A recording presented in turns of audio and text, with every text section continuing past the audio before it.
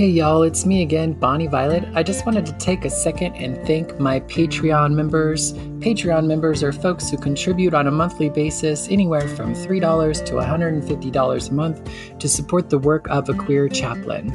Big shout out to Victoria Thompson, Jason Brandt, Brandon Stanton, Kim Silva, Brandy McCarg, Randy Sandknop, Bob Kaiser, Joey Heckmeister, Violet Rhiannon, Gabriel, Jonathan, Petrick, and Todd Atkins Whitley. Thank you so much for your continued contributions. And if you're interested in joining the Patreon, just check the link in the description. Go to patreon.com/Bonnie Violet. Thanks so much. Bye-bye.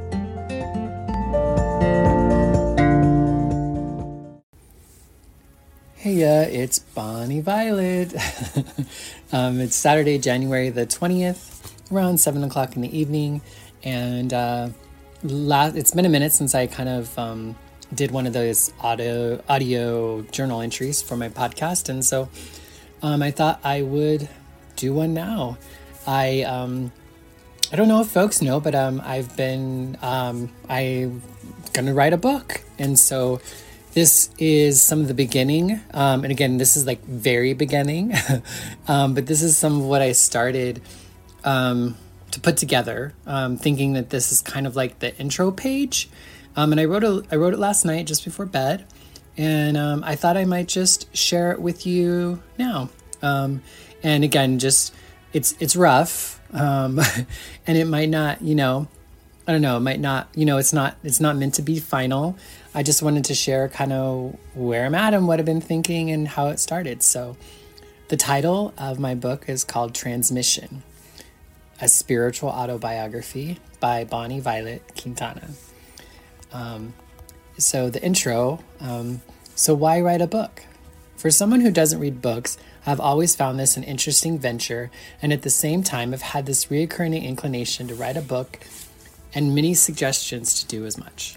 Initially in my early 20s, I figured it would be centered around my HIV infection.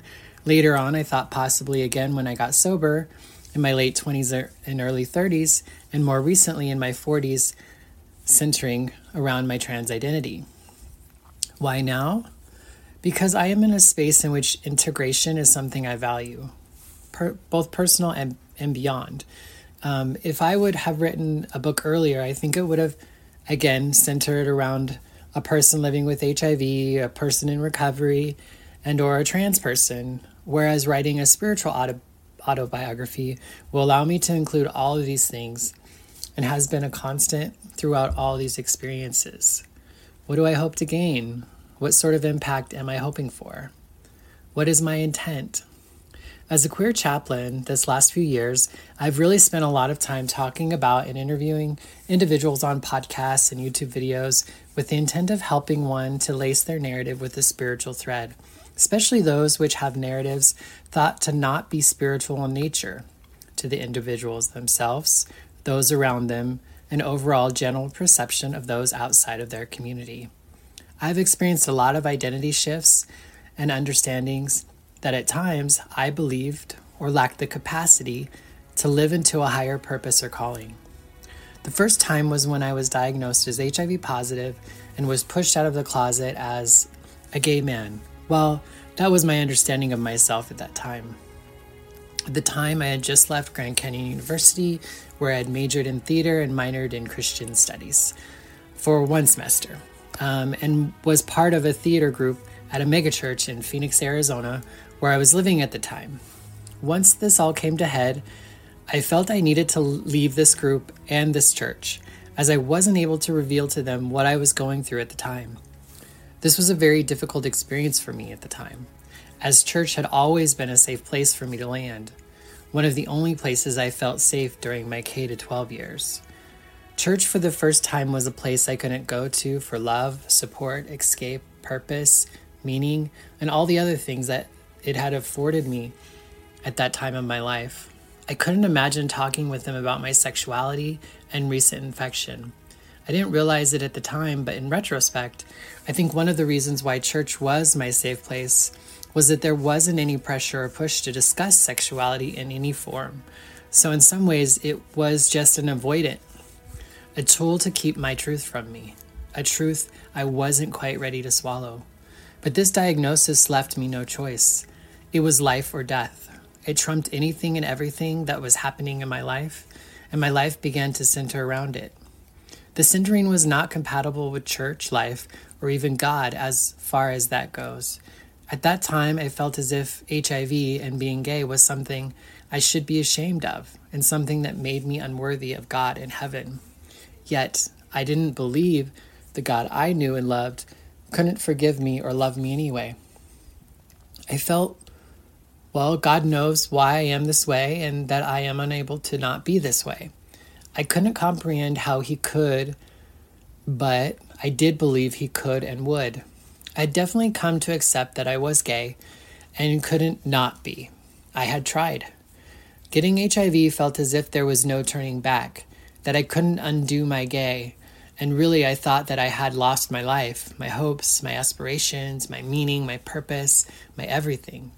I'd worked much of my life up to that point with the belief that I was meant to do amazing things in the world, that my life was going to matter and many were going to be positively impacted because of me. People were going to be led to the Lord. My family was going to be taken care of in ways they had never experienced before due to my success and ability to purchase them a home, maybe even build it for them. Build it so they would not have to worry about such things. In other words, I was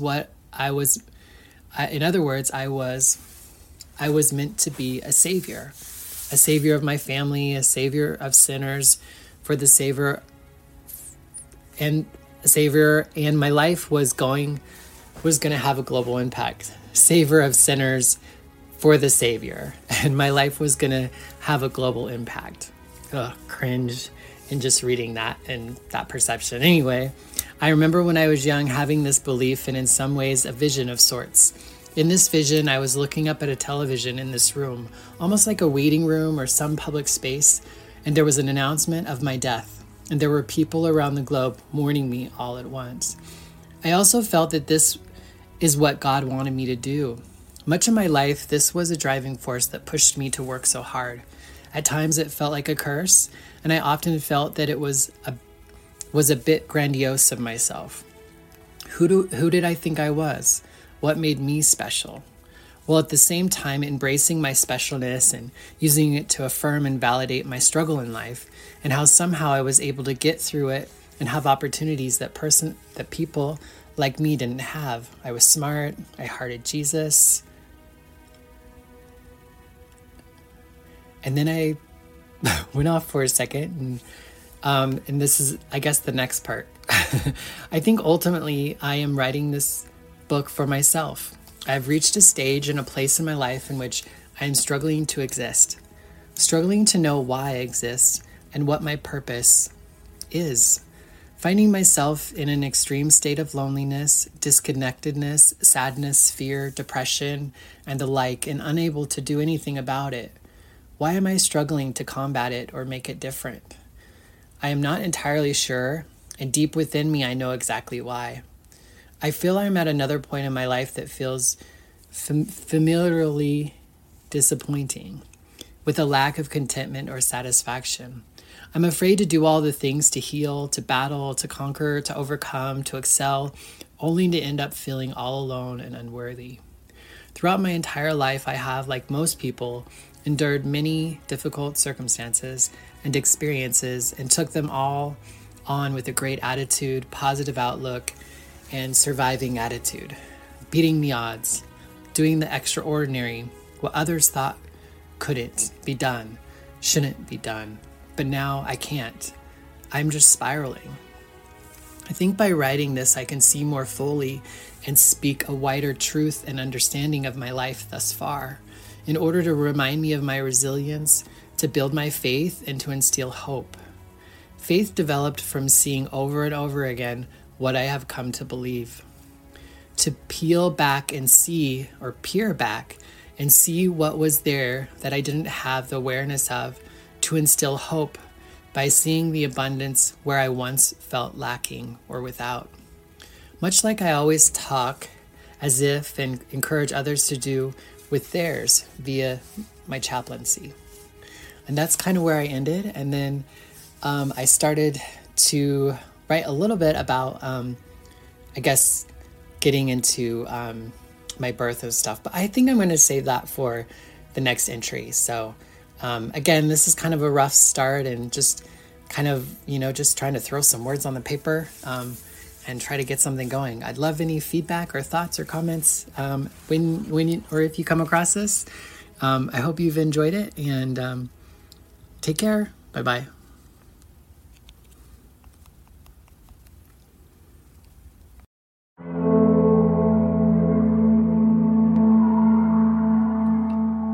Hey y'all, Bonnie Violet here again. Just wanted to take a second to let you know about Splintered Grace Podcast. Splintered Grace Podcast just completed its 5th season entitled Still Seeking. Splintered Grace is a podcast that I co-host with my aunt, who is a conservative Christian and one of my biggest supporters in my trans identity and just life in general.